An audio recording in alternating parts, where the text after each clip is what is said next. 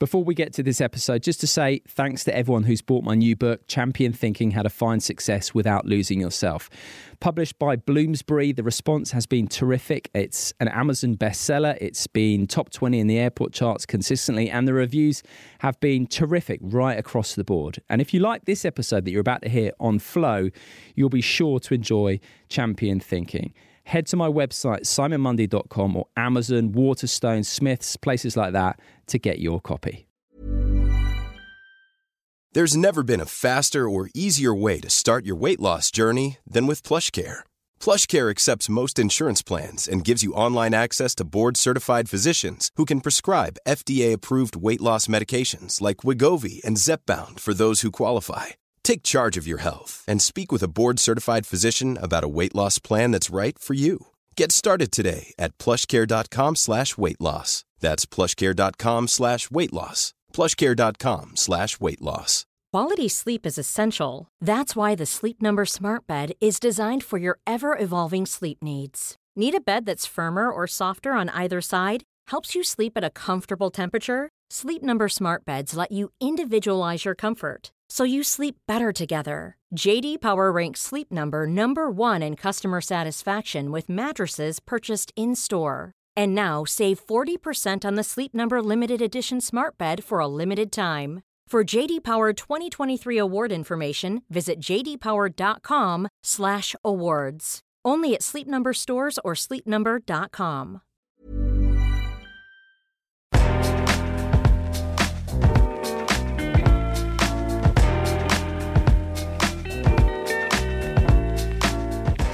Hello and welcome to Don't Tell Me the Score. This week, I am joined by Clark Carlisle, the man once crowned Britain's brainiest footballer. Clark played football professionally for 15 years, during which time he was chairman of the Professional Footballers Union and an ambassador for the Kick It Out campaign. He's appeared on Question Time and even won a couple of rounds on Countdown too, which would have been more but for some showboating in a Crucial Letters round. Now, Clark's mental health difficulties are well publicised. He's tried to take his life on 5 occasions, and he's had issues with alcohol and gambling too. The theme of this episode is avoiding emotions. Clark believes his issues with various substances and activities stems from an inability to face uncomfortable feelings, having learnt early on to bottle things up rather than face them or share them. We discuss patterns that are passed down through the generations and how we create self-limiting beliefs through misperceiving situations as we're growing up. These beliefs, which were described as guiding fictions by the influential psychiatrist Alfred Adler, then have the power to shape our lives if left unexamined. And we talk about the difference between reacting and responding, not automatically identifying with the thoughts that pop into our mind, and learning the language of emotions. At the end of this episode, Clark shares a brilliant exercise to help children understand and express their emotions. So if you have kids, honestly, you won't want to miss that. This episode came about after a Don't Tell Me the Score listener called Liam got in touch with me and told me about the time he bumped into Clark on a train journey. They spent the whole time chatting, and it left a huge impression on Liam, who I asked to record a voice message for Clark, which I played to Clark before the chat, as you'll hear. This episode is full of really useful lessons, so if you think anyone else would benefit from hearing it, I would be grateful if you could share it with them. And do get in touch with your thoughts or questions. I'm at Simon Mundy on social media, and of course my website is simonmundy.com. I really enjoyed chatting to Clark. He's as funny as he is bright, and I hope you enjoy our conversation.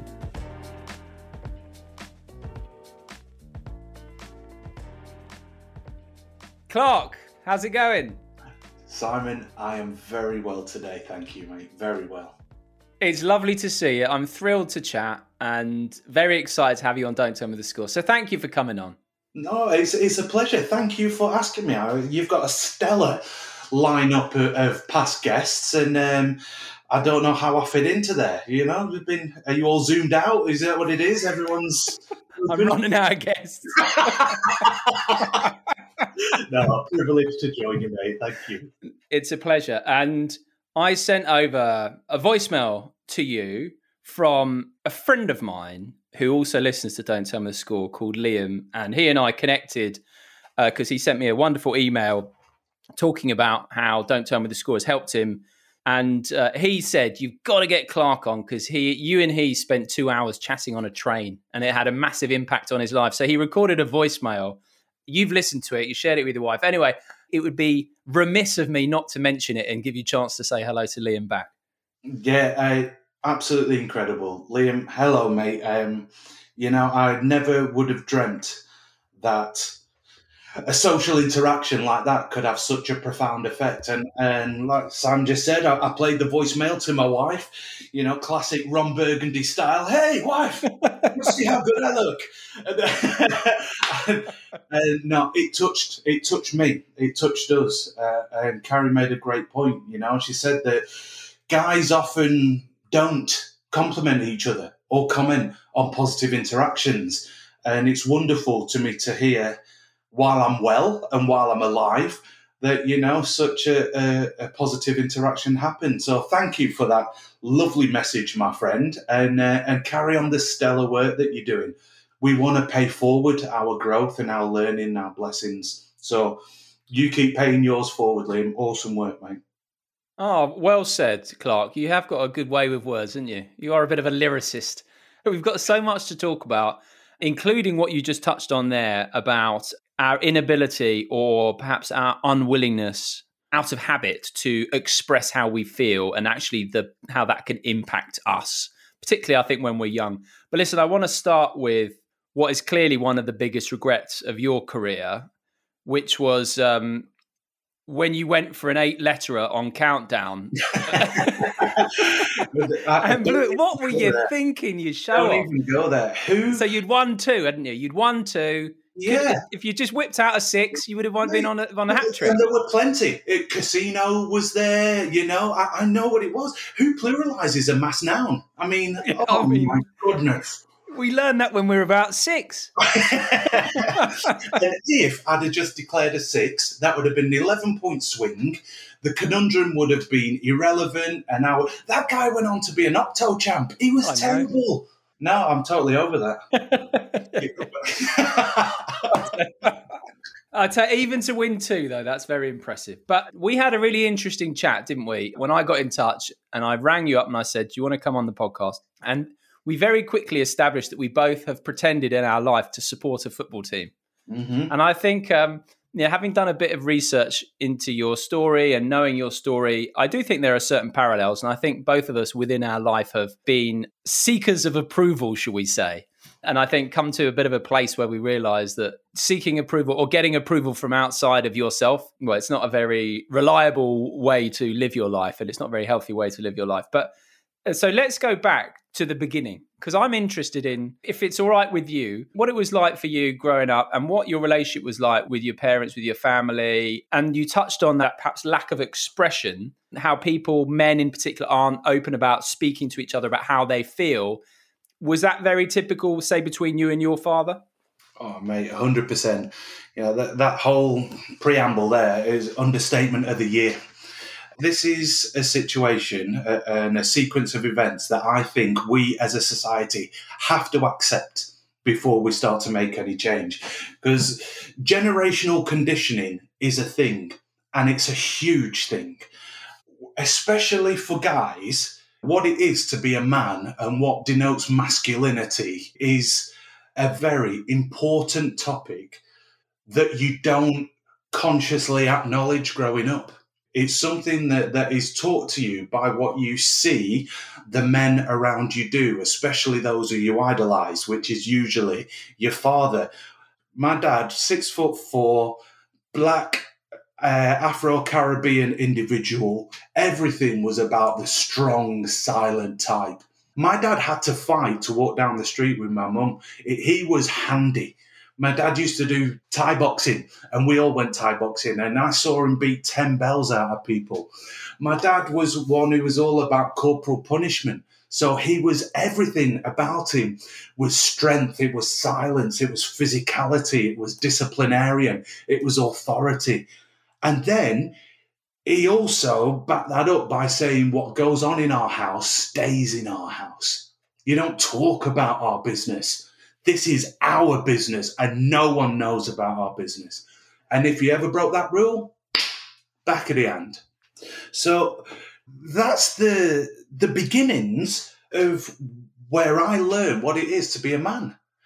And you think, like, you know, your mum might offer some kind of balance to that. And don't get me wrong, my mum was the love and the affection in our household. You know, I went to her on a daily basis for that acceptance.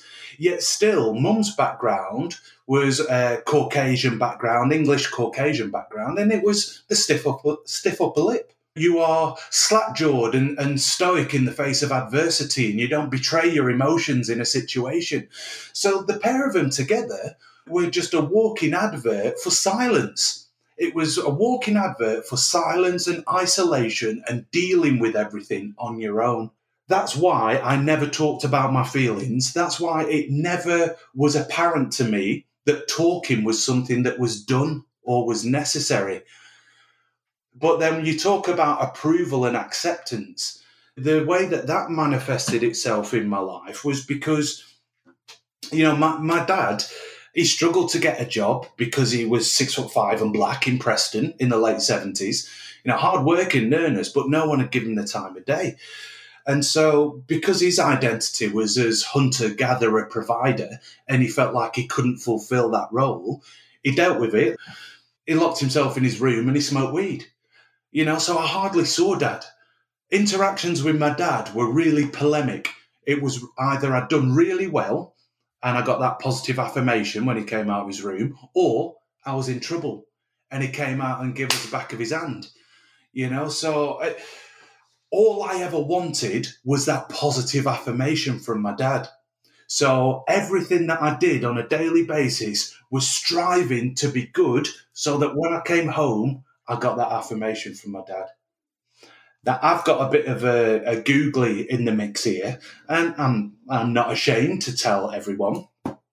You'd think that mum would be the constant in that situation, but my upbringing was I used to wet the bed. Now, I know why now, you know, through therapy and all that. I went to bed right up until I was 16 years of age. And every morning, virtually every morning, I would wake up, I'd wet the bed, and as you can imagine, my mum was at the end of a tether. You know, she'd been going through this for 10, 12, 14 years. And every morning, I had upset her before I'd left for school. So when I went to school, everything I was doing that day was in order to redeem myself so that when I got home, I'd something to produce for me mum and win her love back. Oh, mate, it was utterly exhausting. Everything that I did from the two people who did love me unconditionally, by the way, but I didn't know, everything that I did on a daily basis was to win love back from me mum and to win approval from me dad. And that underpinned my entire life. I can really relate to that. And I think it comes back to actually what you said earlier about not expressing how you are feeling, because like you say, you were loved unconditionally, but you didn't feel loved. And I think when we are children, or I know when we are children, we are very egocentric. So it's all about us. So rather than, for example, being able to see your father and see that here was a man who was feeling frustrated because of the lack of opportunity he was getting, and he was taking that frustration home with him. And on top of that, you know, would have had his own conditioning from his own upbringing. And therefore, he was unable to show you love in the way you wanted and needed. Rather than being able to understand that, children personalize it. So instead of becoming, you know, it becomes, instead of, oh, my father can't express his love for me in the way I want it, I'm unlovable. And it becomes personalized in that way. And then that becomes a self-belief deep in our unconscious. And that can then dictate the way we feel for the rest of our lives, really. The discovery for me has been, it's an illusion. Whenever, and I always come back to this analogy, is like when a baby is born, they can't possibly do anything. And you'll know this as a father of 5. They can't do anything to aggrandize themselves or diminish themselves. It's only the beliefs that we then form in childhood that then change that view of ourselves. And I think it's rediscovering that actually, no, we have intrinsic worth just because we exist. Mate, that's powerful. That is very, very powerful and so true. A lot of the work that I've done over the last 18 months, especially in therapy, is understanding that a lot of my reactions or subconscious, like sometimes you get a visceral response to something, a fear or an anxiety or an apprehension. And a lot of that stems from the learnings of young Clark. When you're growing up, you are formulating these survival techniques and mechanisms. And when you're forming these survival techniques and mechanisms, certain things become indelibly imprinted in your brain. And unless you go back and explore what those things meant to you as a child and are able to, it was a revelation to me to realize I am the adult in the room now. I am the grown-up. I am not a child who's desperately seeking the love and approval of his father. I am the adult. So when I hear those loud footsteps on the stairs, that's not Dad coming up the stairs to chastise me. I don't have to immediately do an inventory about what have I done? Have I been good? Have I been bad? Blah, blah, blah. Yeah. That doesn't have to happen anymore. And it's only in, first of all, becoming aware of it. And then second of all, when that noise happens, consciously overriding that auto response that child Clark has developed over 10, 12, 16 years, that I'm now able to sit and hear loud noises and not fear for my backside. Yeah, it's very true. I mean, I've just been writing a little bit about this, actually. So these neural pathways, and I know you've been studying the brain, right? So correct me if I get any of this wrong. So these neural pathways get laid down, beliefs, and they don't go. So, you can lay other things over them. But so, for example, the insecurities I think that I have in me, and you may have you have in you. It's not like you're going to get rid of them completely, but it's understanding that they're there, understanding why they're there, having empathy for them, and not being ruled by them. Do you go along with that? Makes total sense. And what I think is that is the first part of the journey. Understanding that they're there and how they came into being is really important to put that feeling and response into an adult perspective. Then you need to go one step further and be able to recognize that I get that feeling, but I also act in this way. Yes. Now, I need to understand that this feeling is why I act in that way. Can I change that? Two words that I've learned to apply. I always ask myself when an emotion arises, is it appropriate? Is it proportionate? So that's my two-step analysis of any emotion that arises in the day. Because before now, Simon, I'm not saying that I was emotionally illiterate, because that's not true. I knew what the emotions were, but there were certain emotions that if they started to surface, I would immediately suppress them or immediately run away from them. I'd be like, no, whoop, whoop, dive. Get away from this feeling. It is horrible. Yeah. In recent years, in recent decades, the ways that I'd learned to get away from those emotions have been incredibly destructive. Now, that evolved over time as I grew up and I got a family, and it maybe got less destructive, but it was still totally avoidant. And when you're avoiding emotions, you don't give yourself the opportunity to A, experience it, and B, allow it to pass. All emotions are transient, all of them. They come and they go. So fear and sadness and anger, for me, were the holy trinity. Fear, sadness, anger. If they ever arose, I had to run for the hills. And it's only this past 3 years I've been able to acknowledge that I feel one of those three and actually distinguish what it is. But second, and possibly the most hardest, is to sit with it. Have you ever tried just sitting when you feel apoplectic with rage? Oh, it's so hard. It's so hard that sometimes I don't just sit.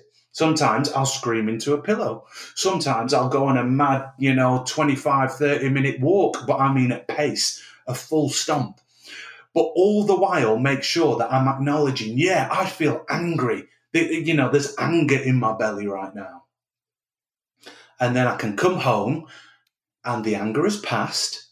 And then I'm able to reflect on, with a little bit of perspective, what made me angry, why, was it appropriate, and is what I'm about to do proportionate?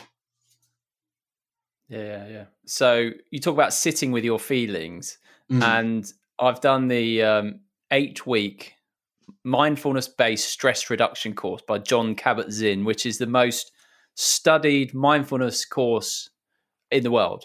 And you'd have to do 45 minutes of like body scans and sitting with stuff for 8 weeks. And the benefit I found from it was the gap between the feeling and the response just grew that little bit. So you get that choice point.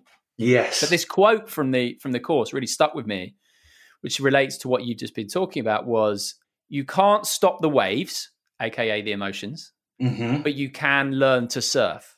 As well, I think your use of the word avoidant is really key. And I mean, I know for you, you've had drink, there's been gambling, there's been football, there's been sleep, there's been championship manager, all the biggies. And then for me, I've had plenty of, I've had some medicinal ones, anything to get away from that feeling. But I think as well, another quote I quite like is, if you want to live without fear, first you have to be able to live with fear. You have to be able to move and accept the feeling. And then my final thought on this would be how we identify with our feelings. So if we go back to that child, little Clark or little Simon, who felt that I am unlovable because I didn't get the love that I wanted, then, that brings up a feeling. It's an uncomfortable feeling because it's one of rejection. But obviously, we, like you said, it's a survival mechanism. So we are unable to see that the way we are interpreting the situation is incorrect, because at that age, the idea that our parents are dysfunctional would be too much to handle. So this feeling comes up. But the thing is, we identify with that feeling. So then that feeling of, let's say, rejection comes up. And when it comes up, it's like, oh, there's that feeling that we identify with, me being worthless, me being unlovable. The feeling now has a storyline with it, which is I am unlovable. Yes. And that's brutal, Mate, that's incredible insight. That took me about 4 years of therapy to get to that point, to be able to accept and understand that the feeling wasn't in and of itself. It was linked to situation that was time specific, that was so overwhelming and overpowering at that time, that I then developed these coping mechanisms. I couldn't get my head around that. And you're right, it's the perception of a child. The world revolves around them.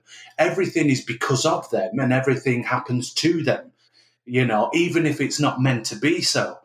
And so many things there. First of all, that fear, what did you say? In order to conquer fear, you have to So in order to be able to live without fear, you first have to be able to live with fear. It sounds like a Lego Batman quote. In order to conquer fear. That's very, very in order to I liked it. No, I'll tell you what did resonate with me, that point of choice.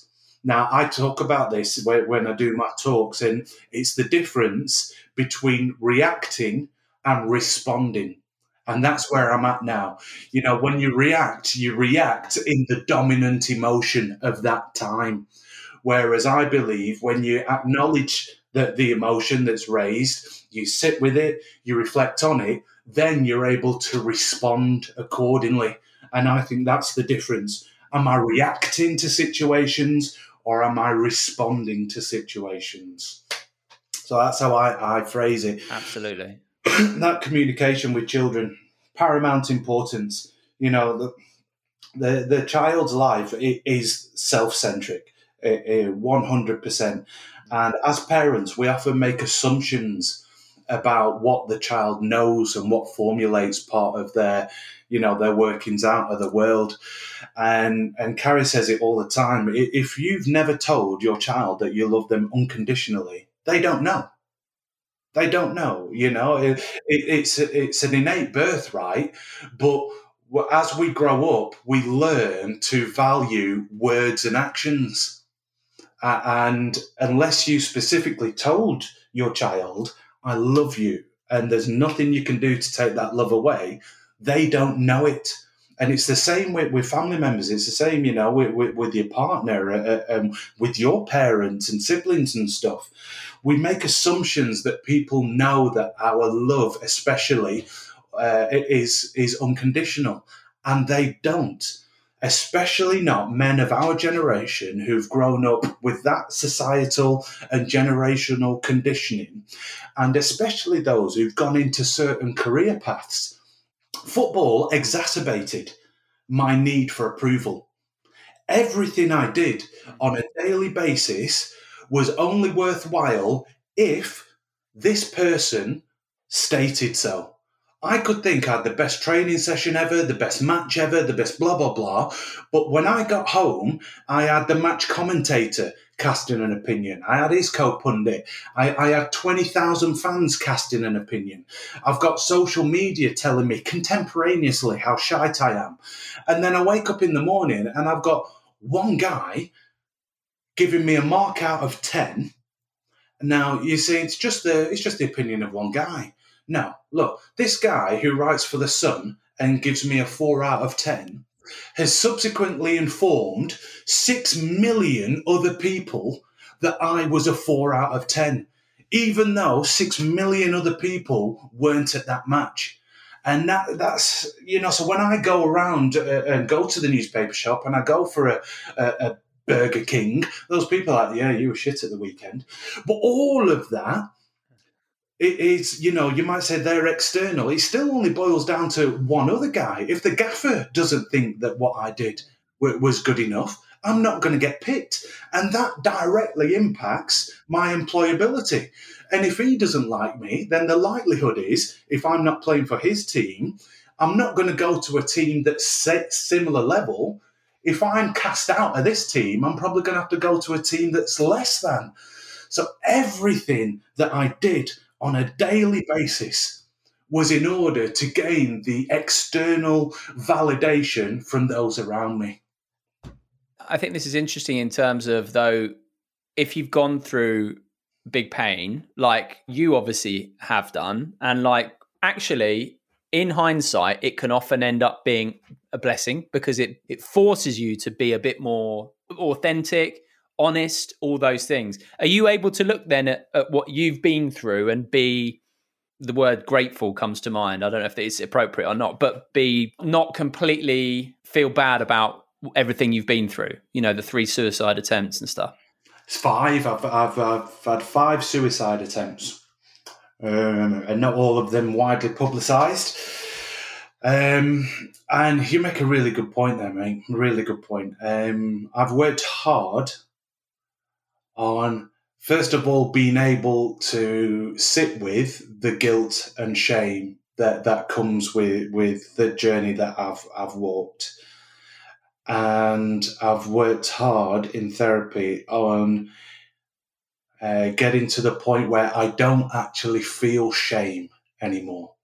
I can't say that I'm totally removed from guilt. I don't feel it as overwhelmingly as I used to. However, there are still many people's lives that have been irreversibly affected by, the path that I've walked, whether it be in, the destructive coping avoidance mechanisms over the years of the drinking and the gambling and the relationships that's affected, right through to, in 2014, I saw a lorry as a killing machine with no credence to the fact that there's a lorry driver whose life has been irreversibly changed by the fact that I jumped in front of his lorry. I still feel guilt about that. And I accept full responsibility. I understand the parameters around it that took me to that place, that took me to that decision without me being able to be mindful of the humans that were involved. And I understand that. I understand the power of the illness of depression. That's not to say, like I said, I still feel guilty at times. And that's okay. I think it's appropriate.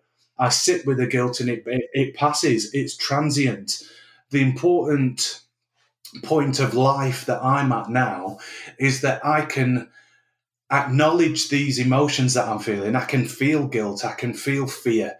I can feel like my identity's being questioned or my values being questioned. I can feel that now, and it's not dangerous anymore, Simon.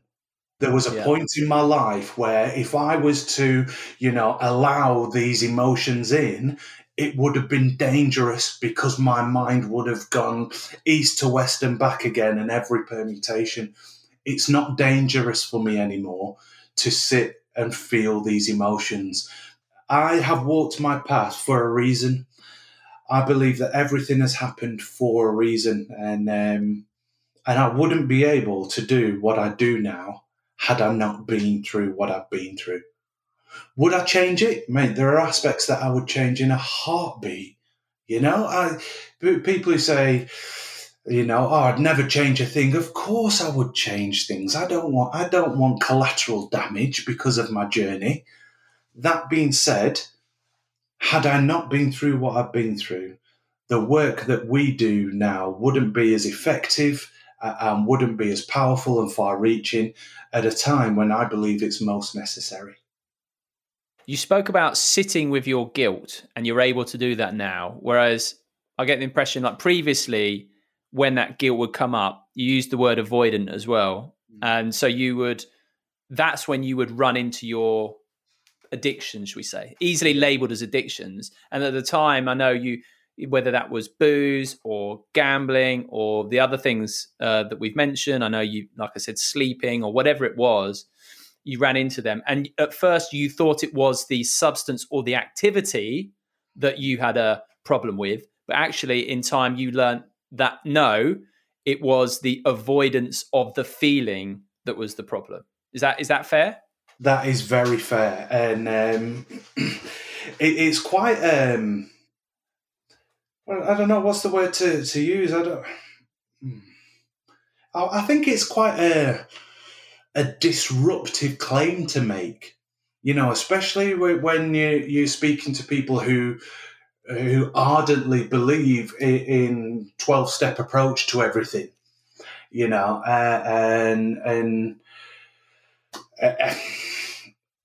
well, one of the things about addiction is the inability to accept and address the fact that you've got an addiction is a sign that you've got an addiction. Now, if you're bringing a circumstance where it's almost you can excuse the behaviour for an individual, that can be quite dubious ground. So I am going to only say that this is my lived experience. And this is what I know. And I know that I'm not an alcohol addict. I know that I'm not a gambling addict. I know that I'm not a computer games addict. I do know that whenever I had a situation that caused me to feel like I was worthless or I had failed, or that someone had questioned my ability to be a good father or a good son or a good friend, I know that over the past 20 years, since my first suicide attempt in 2001, my immediate reaction would be to totally disengage with that thought.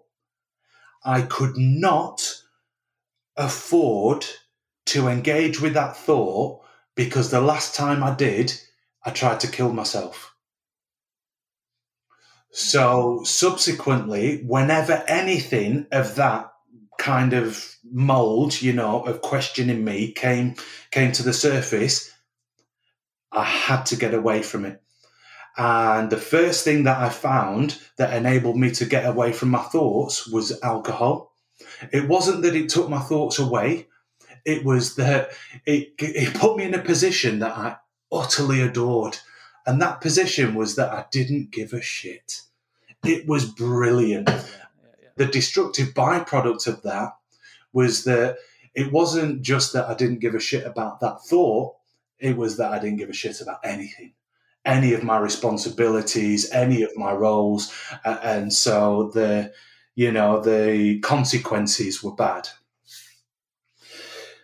Then I moved to gambling, and gambling, I don't know how to put this across, but I have a really logical mind. I love maths, I love numbers, and I would love getting into fruit machines and honestly, I'll get so engrossed. I'd get engrossed in the permutations of this win and that win, and how much have I staked, and if I increase my stake, how many spins have I got left, and what can I do for this, that, and I would just get totally engrossed in it. And that would take my mind away from what I'm thinking. Obviously, the house always wins, so the byproduct of that financially was being in a position of being of losing money. And then when you're in a relationship, you usually have to try and explain that away. So then that got me into lying about where the money had gone and what I'd done with it and blah, blah, blah, blah, blah. And so the lies and the deceit and the guilt came in with the gambling, which then I needed to run away from. So I go back to the gambling. And then when you get to a point where you think, I can't in good consciousness do this while I'm sober, but if I'm drunk, then it doesn't matter. I've got an excuse for my actions when I'm drunk. Drink would be a precursor to then gamble, so that I could absolve myself of the responsibility of gambling because it was the drink. Such a complex cycle. Move away.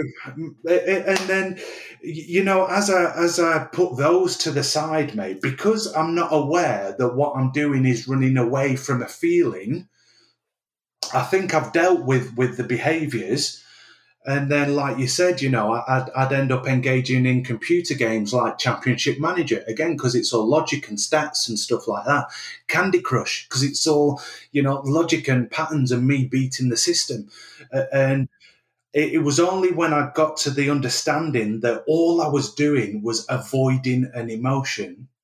Yeah. That's when I was able to address the fact that it's not the action that's the problem for me. It's my motivation for engaging in the action. Yeah. And it's only been this past 2 or 3 years that I am now able to engage in these actions without it being a Russian roulette. It's only because I know that to have a pint, I don't gamble now. To have a drink or to get engrossed in my phone 12 hours a day, to sleep for 18 hours a day, they don't work for me. They're not constructive. So I needed to learn better ways to manage my response to feeling these emotions. Planning for your next trip? Elevate your travel style with Quince. Quince has all the jet-setting essentials you'll want for your next getaway, like European linen, premium luggage options, buttery soft Italian leather bags, and so much more. And it's all priced at 50 to 80% less than similar brands. Plus, Quince only works with factories that use safe and ethical manufacturing practices. Pack your bags with high-quality essentials you'll be wearing for vacations to come with Quince. Go to quince.com/trip for free shipping and 365-day returns. Many of us have those stubborn pounds that seem impossible to lose, no matter how good we eat or how hard we work out. My solution is PlushCare. PlushCare is a leading telehealth provider with doctors who are there for you day and night to partner with you in your weight loss journey. They can prescribe FDA-approved weight loss medications like Wegovy and Zepbound for those who qualify. Plus, they accept most insurance plans. To get started, visit plushcare.com/weight loss. That's plushcare.com/weight loss. Quality sleep is essential. That's why the Sleep Number Smart Bed is designed for your ever-evolving sleep needs. Need a bed that's firmer or softer on either side? Helps you sleep at a comfortable temperature? Sleep Number Smart Beds let you individualize your comfort, so you sleep better together. J.D. Power ranks Sleep Number number 1 in customer satisfaction with mattresses purchased in-store. And now, save 40% on the Sleep Number Limited Edition Smart Bed for a limited time. For J.D. Power 2023 award information, visit jdpower.com/awards. Only at Sleep Number stores or sleepnumber.com. Emotions. Yeah, we all have our ways of distracting, don't we? And I mentioned to you earlier, it's interesting. Some of us seem to get drawn towards certain things. I'm quite grateful that my friends would call me a bit of a tightwad, but that's that's kept me away from gambling, because gambling, I think, is a really scary one, because obviously it's invisible, right? But you can lose so much and end up in such a desperate situation. But I've had my various things to take me away from my feelings, for sure. And I think I'm probably quite sensitive, and I'm sure you are too. I think everyone is, really, right? But one of them is, and I'm interested in what you think about this, is just thinking. So if there's an uncomfortable feeling, rather than take my attention, my awareness to the sensation itself, which is just essentially of itself is kind of neutral, I'll disappear up into my head and just go round and round and round. I'm trying to think my way out of a feeling. I feel like I almost have relied on overthinking to try and avoid feelings. Do you think that is a thing in your experience? I feel so known. It's a very familiar situation to me. I'm a ruminator, It's a really, really shit version of the Terminator. It goes around through time thinking about potential outcomes to certain scenarios.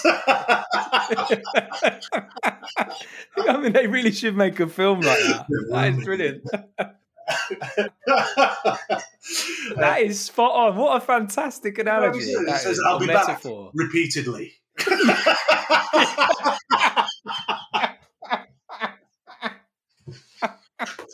Oh, that is brilliant. That's so true, though, isn't it? The ruminator. That's all it does, is travel through time to torment you into the past, into the future. Bingo. Exactly. And that's one of the brilliant things about the human brain, and what sets us apart from all of the species, is this ability to put things in time and place and predict various outcomes and various circumstances that might affect it. It's also one of the worst things about the human brain, because there's an element of our psyche that has the ability to look for the worst case scenario. Now, for survival, it's really important. But when you're thinking about an emotion or just a life situation, invariably it's not a survival situation. But if it's in your brain, you will take it to the worst possible scenario. And then you'll get there and you'll think, no, actually, that's not the worst possible scenario. This is. No, it's not. This is. No, it's not. This is. And you just keep going left and right, adding little bits to the equation, like you said, without getting any objectivity on whatever it is that you're talking about. And I don't do this anymore. I do not overthink. I consciously stop myself debriefing. It's no good. So how do you do that?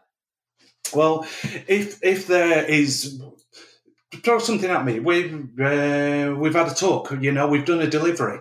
We give a talk to a company, and me stepping away from that talk is prime situation where historically I would have run through everything I've said, in a full second by second thing, and then I'd have gone to match of the day highlights and gone for the best bits, and then I'd have had Alan Hansen telling me that was terrible and blah blah blah, and then I'd be like, oh my god, what are they saying about it now? I wonder if they're talking about this, that, and the other. And I would have gone west with that. Now we do our delivery. I go into the back garden for about 3-4 minutes. I come back inside. I say to Carrie, "How do you think that went?" And then we talk about how the delivery went. And I said, I like what you did here. I'm not sure I said this right. Gary says, blah, blah, blah, blah, blah. It's to bed. So the debrief has happened in concert with someone else who was there. Now, that can't always happen. When I've got something just going on in my head, I have to tell someone. So I have a council of people around me now. There's my wife, Carrie. There's my brother, my older brother, Marvin. There's my eldest daughter. She's 22, Francesca. There's my best friend, Emma Potts. And there is my therapist, Nick Mercer. And also my mum and dad. And they come together. In that council of people, I can tell someone anything. And that's what I do now. When I have that thought come into my mind that I know is grounds for rumination, I tell someone, whether it's via text, whether it's having a phone call, I just put it out there. And once it's out of my brain, then I don't ruminate on it as much.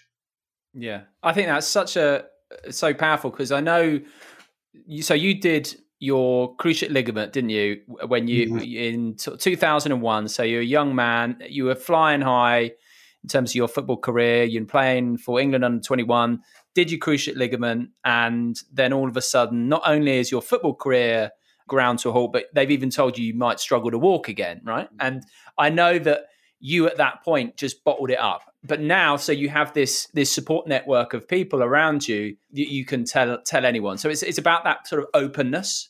I think that's such a powerful message, isn't it? Because again, it comes back to if you bottle things up, they've got nowhere to go, and eventually it's just going to come. It's like steam coming out your ears, and that's what was happening to you, wasn't it? It was just going round and round and round, and then eventually you would sort of pop. And now you've got this group of people around you you can unload to.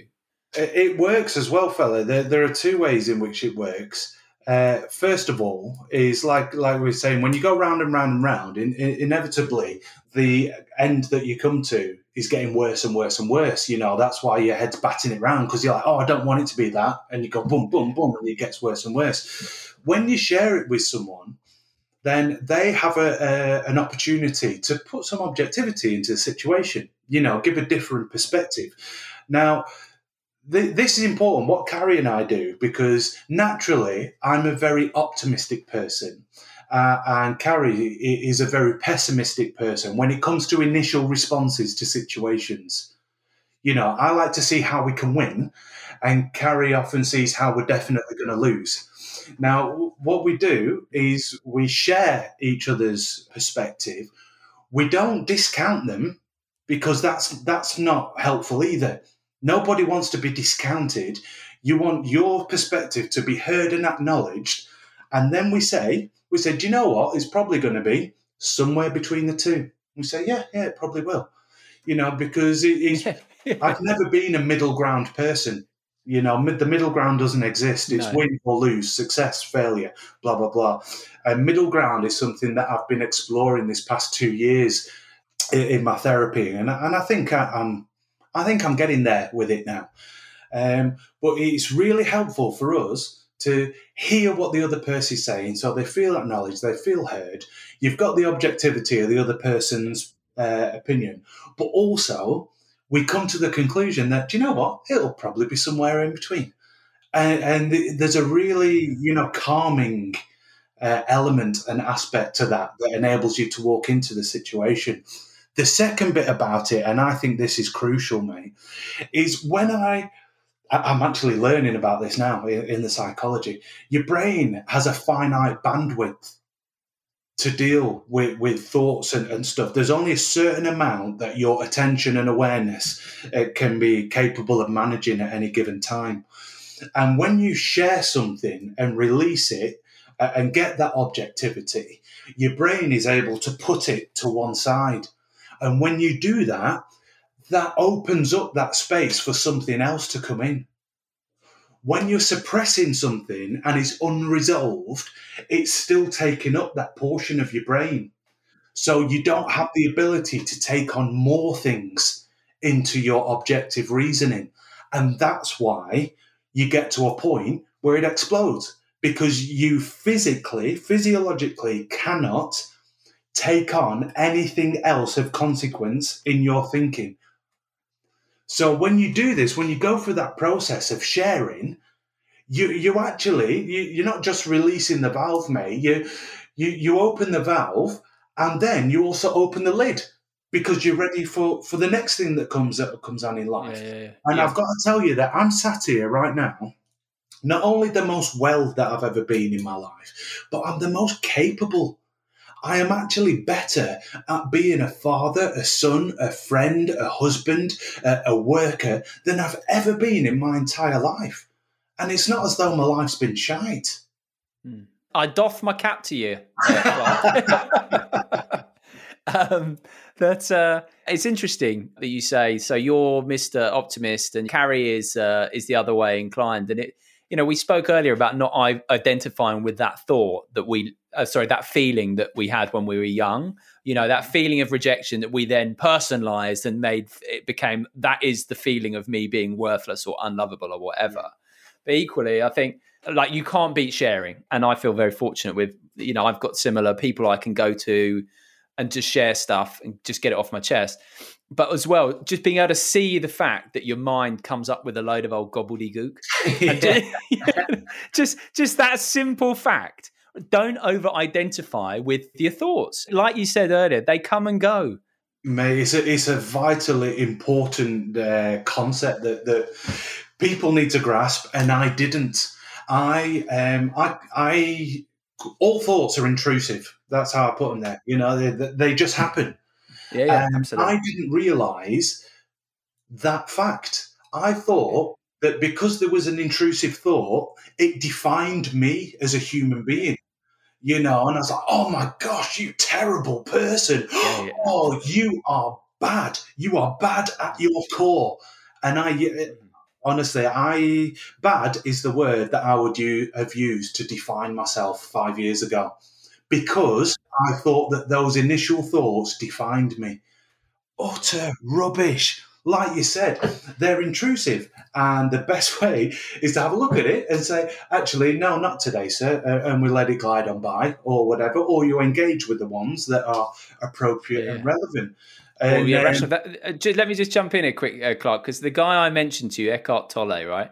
He's the Power and Hour. He's a nice line in that book, which is when you get to a point where you can laugh at your mind like it's a small child. And like you say, like you didn't realize that you weren't your thoughts. You weren't, you have the bad thought, maybe it's jealous, maybe it's angry, maybe it's critical of someone else. And you think, oh my God, I'm bad. But actually, no, these are just thoughts that are popping in your head. The more you can be like, there's just another one of those silly thoughts, then the shame of being associated with that thought goes. Mate, I have this year gotten to that point. It's taken a long old while to get there. I like to explain it like this. Just because, you're having a discussion with someone and it turns into an argument and you think, oh, I could poke you in the eye right now. That doesn't mean that you have assaulted them. It doesn't mean that you are a nasty, aggressive person. But if you then go away from there and you think, and I'm going to do it with this finger, and then you get to the toilet and you're like, and I'm going to do it on a Tuesday when everyone's in the office, and you're in the car and thinking, and when I do it, I'm going to say this. Therein is the difference between conscious ideation and just general intrusive thoughts. It doesn't define you unless you take it and actively engage with it. It doesn't define you unless you take it on board and your actions respond according to it. So, it took me a long time to understand that, mate, that just because it pops into my head that I've poked someone in the eye, I haven't actually poked them in the eye, and I'm not an aggressive person. No, not identifying with your thoughts or not feeling bad for every thought that passes through your head is a really important one. Now, we've chatted about it before. When I first rang you and we both were like, I was like, I don't support a football team. And you were like, nor do I. And the thing is, right, for a long time, I want to get onto the approval thing a little bit, because for a long time, I was a sports reporter. And so I felt that I had to have a football team, right? And I was desperately hiding it. You asked me at the time, did I ever fake it? I faked it. And I was terrified of being found out. And then I got to this point. I was like, right, what am I doing? Like, why am I doing this? Like, what is the point? And like, we've both been a bit of an approval addicts in that way. And so, yeah, what is your relationship with football like? Why are you not a fan? I was a bit surprised that you're not. I'm not a fan now. I was a fan of football at 5 years of age. And I was a fan of football from 5 to probably 17. I never had a football team that I supported. I followed Man United for a few years because my dad supported them. I followed Everton for a year because my best mate at school did. Then they got beat in the FA Cup final by Liverpool, so I followed Liverpool for a year. I've never been a club supporting fan, but I've always loved football. Then it becomes your job. And once it becomes your job, it's just very, very different. The dynamic is different. I can't support a club because I support me. I've got to support where I am. You come through, 17 years of really tough experiences tied in with fantastic experiences. And there's a point where the joy gets kicked out of you. It went from being a job that I loved to a vocation that paid the bills when I left Burnley. Once you get to that point and you know that it's finite, you know it's not going to go on forever, it's hard to stay in love with the game. And do you know what muddies the water? What muddied the water was I started to put a foot on the other side of the fence. And I was chair of the PFA, and I was in these meetings with stakeholders and stuff about societal issues and all this. And you start to realise how dirty the game is. The sport in and of itself is beautiful. The game of football is just awesome. There are people around the edges that just aren't. And a lot of them are in control of the game, and that really, really saddens me. Do you think money and professionalism and all the riches that have gone into it have exacerbated that? To an extent, but they haven't exacerbated it for those on the pitch. No, that's not true, Clark. There are some paycheck players out there, and that's understandable. Because this is a bona fide vocation, football now. It's no longer the remit of the working class to play football. If you can earn millions of pounds a year by being in the top 0.01% of the industry, fair enough. Aspire across all classes and races and cultures. Yeah, that makes sense. There are still a lot of people who just love the game. Winning a game of football in certain circumstances is glorious. Yeah. 91st minute winner and all that is wonderful. Then you get the money, and when I say the money, I mean for those who see football as a capitalistic behemoth. Those who see it as viewing figures, those who see it as sponsorship revenue, those who see it as European Super League. They're the people who just make it dirty, and I don't like it. Do you know what's worse? You mentioned what's worse about it, Simon? Before you say, go on, is that football's seen as this panacea that's going to cure all the societal ills just because they're elevated on this pedestal. These young kids idolise these players. Yeah, they do idolise those players. Yeah, so these players should be doing this, that, and the other. These players don't do anything that the powers that be don't tell them to do, and the powers that be don't give two hoots about societal issues. They don't give two hoots. All they care about is when a player contravenes societal expectation, or when a player's actions is going to jeopardise the image of their product. That's the only thing that they care about. So anything that's, CSR and all that rubbish is only ever a token gesture. And that sickens me, because the power to effect change with football is absolutely astronomical. But it's not utilised because the wrong people are in the wrong chairs making the wrong decisions. And that is why I tell you, I really take my hat off to someone like Marcus Rashford, because he is using his platform to really make a difference. That is mega impressive. You said about, so you had this, you know, the love of the game and the joy of playing, right? And that's the essence of sport, right? The joy of playing. And I wanted to ask you, so the playoff final when you got man of the match, right? Okay. Yes. So your greatest match, right? This is a subject that really fascinates me, because I've heard you speak about it. You said something like you knew you were in the zone because you couldn't remember it. Yes. And you were like, it was effortless and easy. And I love this. This is a recurrent theme. Who anyone listens to this will know I get quite excited about. That kind of the you disappears and you just become the game, essentially. I thought you described it very eloquently. Could you just talk to me a bit about what that was like? I can't really tell you much more than that, because that was pretty much it. You know, it was such a monumental occasion. I'd been in 2 playoff finals previously. One I'd lost with QPR against Cardiff in Cardiff, and the other one with Watford, I wasn't allowed to play because I was contractually obliged to not play against Leeds that season.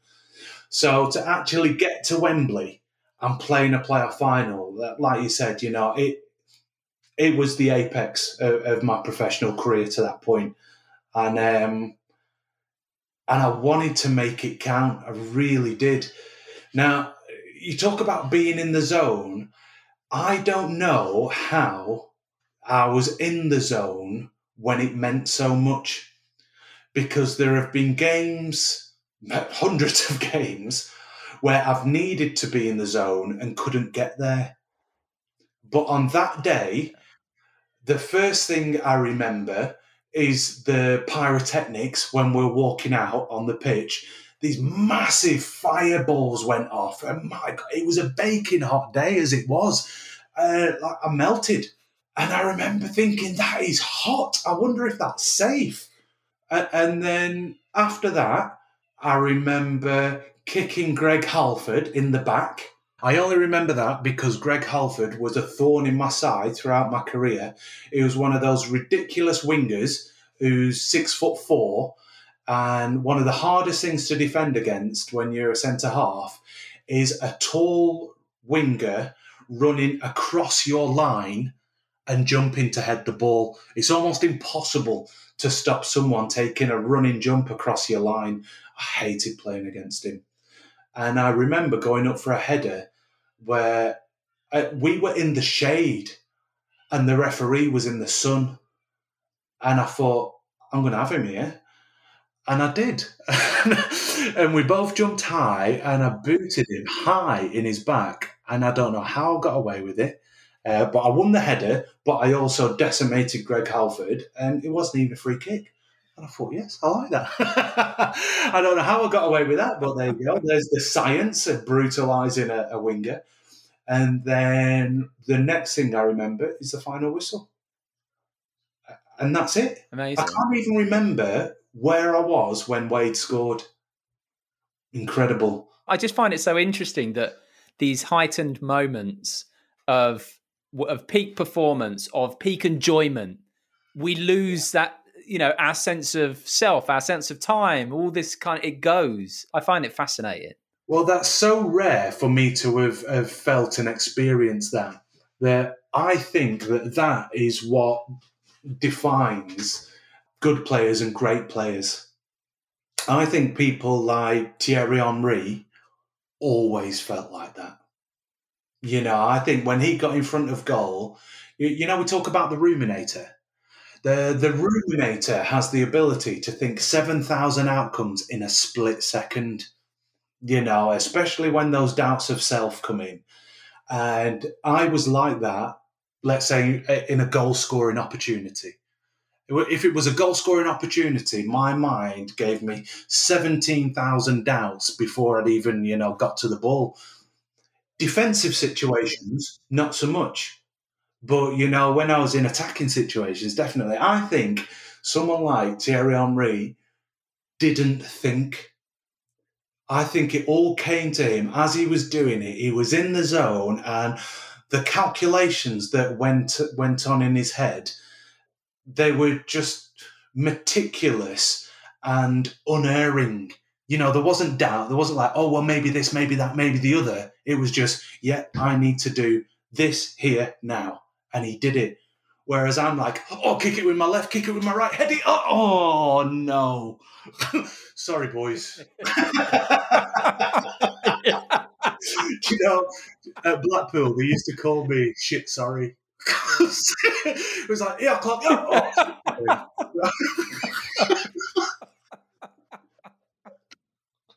Oh, that's amazing. That's the difference, mate. Oh, That's yeah. the difference.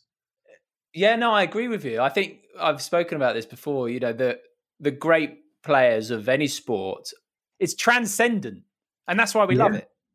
Definitely. I think so. And having been to a level and knowing how hard I worked to get there, do you know, this is actually, I think this is interesting to talk about. It's only been this last year, again, that I've been able to accept that I was quite good at football.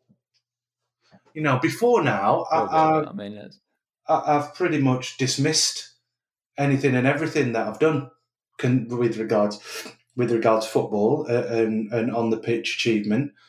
And, you know, I saw, it's only a couple of clips. I was like, do you know what? I was actually all right.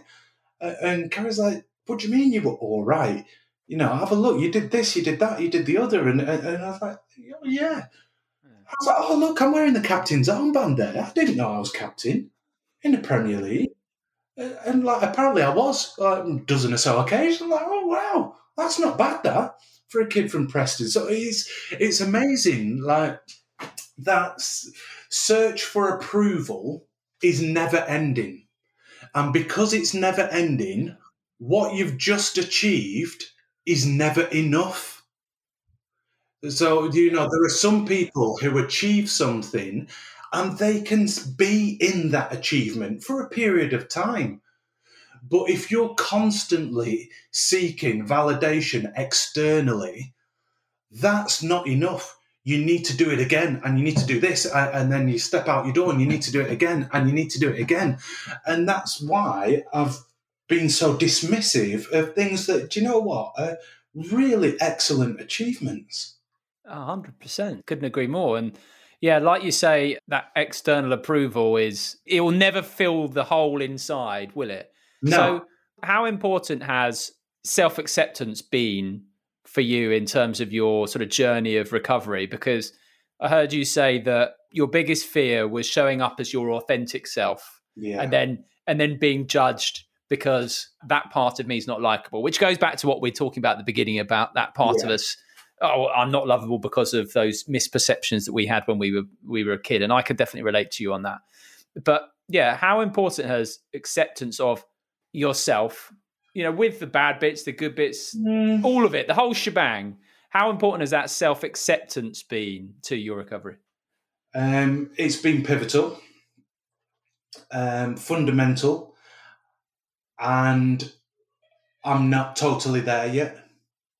Accepting myself. Now, the fear was huge. My fear about being me was huge. It started because I didn't know who I was. I didn't know who I was because I was such a people pleaser that I wore a different mask for every different environment that I was in. When I was with the boys, I was the joker. When I was with the girls, I was with the lover. When I was with my parents, I was such an obedient, respectful boy. When I was with these and that and the other, you know, I had so many different masks that I didn't know who I was. And that led to me feeling fraudulent. I just felt like a fraud. I did not have a clue who I was or what I stood for.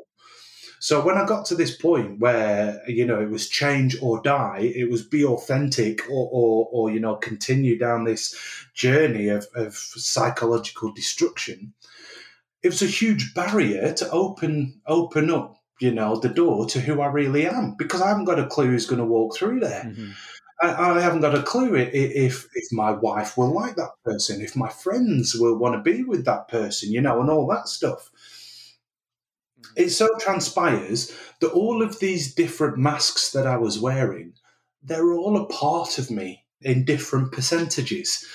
And the fact that I, exaggerated one or presented one to a certain group of people isn't always fraudulent. Sometimes it's actually necessary. If you're going to meet the Queen, you're not going to take her some serious bants, are you? You're going to behave accordingly. Do you get what I mean? So it's all being the right person, the right place, according to what the environment dictates. But it took me a long while to accept who I am, and this is what I've got to say. I had to go out for the first time and authentically be me, shitting myself about how it was going to be received, and then come back home after that and acknowledge that I was truly myself and the world's not ended. My wife still loves me. My children still love me. My friends still want to be my friend. I've still got my job. And all of these things amazed me. It's like, oh my gosh, but I was just me. And then the next time it was a little bit easier. And the next time it was a little bit easier. Yeah. And now being me is what you get. When you talk about acceptance, I was unable to accept who I was because my life was so polemic. There was never a place for a middle ground for me, for things to just be okay. Okay was not okay. Good enough was never good enough. But that's something that I've now incorporated into my life, that it is actually okay to live in this middle ground.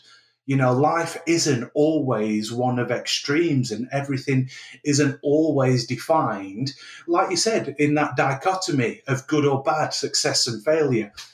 Sometimes life just is, and that's all right. Yeah, I think that's such a really good point about the middle ground is all right. And, good enough is actually good enough rather than thinking that, I think that's a really important place to be. And like you said, in terms of that time when you went out and were like, okay, I'm going to authentically be myself, and it's kind of scary. But so it takes a bravery to do that.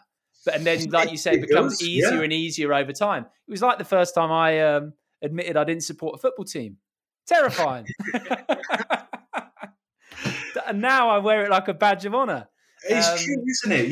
The fear that we hold about it is the fear of other people's reactions and responses. Yeah. And I think when you get to a place where you're comfortable at the place you're at and you know whose actions, thoughts, responses matter to you, then, the general humdrum, they can have all... Exactly. It's not my responsibility to make everyone like me, nor will they, ever. And that's all right. Some people will, some people won't, and that's okay. I have the core of It's a bloody relief, isn't it? It is, mate. It's a bloody relief. That it really is. It's exhausting trying to please people. It's exhausting trying to be all things to all people.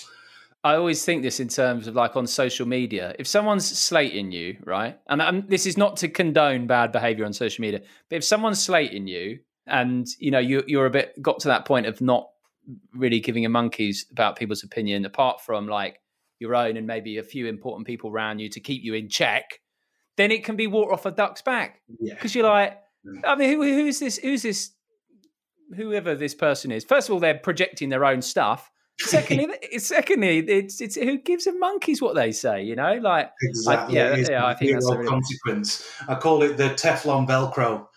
Before now, I was Velcro to everything negative and Teflon to anything good. Yeah. Now it's not totally the other way around. I'm Teflon to anything from those people who don't matter, and Velcro to those whose opinions I love and trust and that matter. That is so valid. That is beautiful. That comes down, I think, a lot to, we haven't had a chance to talk about this. Maybe we'll get you on for part 2 when we'll talk about things like values and honesty and personal responsibility and all those kind of things. But I just want to finish, Clark, by saying a big thank you. And I told you this before we started. So our little girl's just popped her head in to tell me that dinner's ready, right? Yeah. And the beauty of podcasts at home. And so when I was doing my research, I know that you and your wife, Carrie, do this fantastic exercise with your little kids at night where you'll go and say, right, tell us something happy, tell us something sad, tell us something funny that's happened that day. And I thought, this is genius because you're teaching them the language of emotion, right? Yes. And I thought, this is genius. So as I told you before, last night I did this for the very first time. And you know, I didn't get it very well right at the first time. I was like, tell me something funny. And she's like, no. Come on, amuse me, child. Yeah. What am I? What's this, school? And then I was like, okay, I'll tell you. And we'd been out for the day, and I said, I'll tell you something that made me happy. And I told her we were playing tag as we were coming back from the first visit to a restaurant in a long time. And she was like, oh, that I was going to say that too. And so now we've got this lovely little new thing. So I want to say a big thanks. I thought that was genius. But I just think for anyone listening, it's such a good tool. Why don't you just quickly drop it out there? You summarised it perfectly. You know, before bed, with the children, tell me one thing happy about your day, one thing sad, and one thing funny. And what it does, it gives them, you're creating a safe space for them to share their feelings. They learn the words as, you know, it goes on, so much so that Honey May, when she was 7, she said, I don't have anything sad, but at one point today, I was frustrated. I was like, oh my days. I didn't know frustration until I was 33. You know, but it gives them the language around their emotions. Yeah. And what so it gives us the opportunity to do is to, like we were saying earlier, tell our children and actually reinforce to them that it doesn't matter how they are feeling about themselves or in a situation, they are unconditionally loved. You know, so it gives them an opportunity to put out what could well be a negative emotion or a negative situation. And we acknowledge it, we hear them. If it's, do you know what I find is oftentimes it brings up a discussion of something that went on, and you have that opportunity to then give them your learnings and the values that you want to instill in them in a situation. But just initially, something happy, something sad, something funny, and it starts that conversation around emotions from a very young age. Well, I'm very grateful. After my, shall we say, slightly stumbling, messy start with it, which got rejected out of hand, she came round to it once I got to grips with it. And I can already tell it's going to be a fantastic addition to our bedtime routine. So I'm very grateful. Please pass my thanks to Carrie as well, because it comes out of her mouth that I heard her talk about it. Anyway, listen, Clark, it's been a pleasure talking to you. You are a bright man. You've been through a lot. You are full of wisdom, and you're a funny sod as well. So it's been it's been a real pleasure. You'll have to come on for a part 2. Are you up for it? Mate, definitely. We'll get into some values. So we'll much more to say. Clark Carlisle, thank you so much for coming on Don't Tell Me the Score. You're a top man. It's been a pleasure. Thank you very much. Thanks very much for listening to this episode with Clark Carlisle. I hope you enjoyed it, and if you found it useful and think someone else might benefit from listening to it, I'd be very grateful if you could share it with them directly or on social media. Let me know your thoughts too. I'm at Simon Mundy, and thanks to everyone who's been in touch and left a kind rating or review recently. I am very grateful. My website is simonmundy.com. Head over there to sign up for my new Monday on a Monday newsletter, the first instalment of which goes out today. Clark and his wife Carrie have their own mental health and wellbeing site worth checking out too. Search for clarkandcarriesplace.com. That's it for this episode. Thanks again for listening, and I hope you will join me again next time on Don't Tell Me the Score. Until then, have a great week.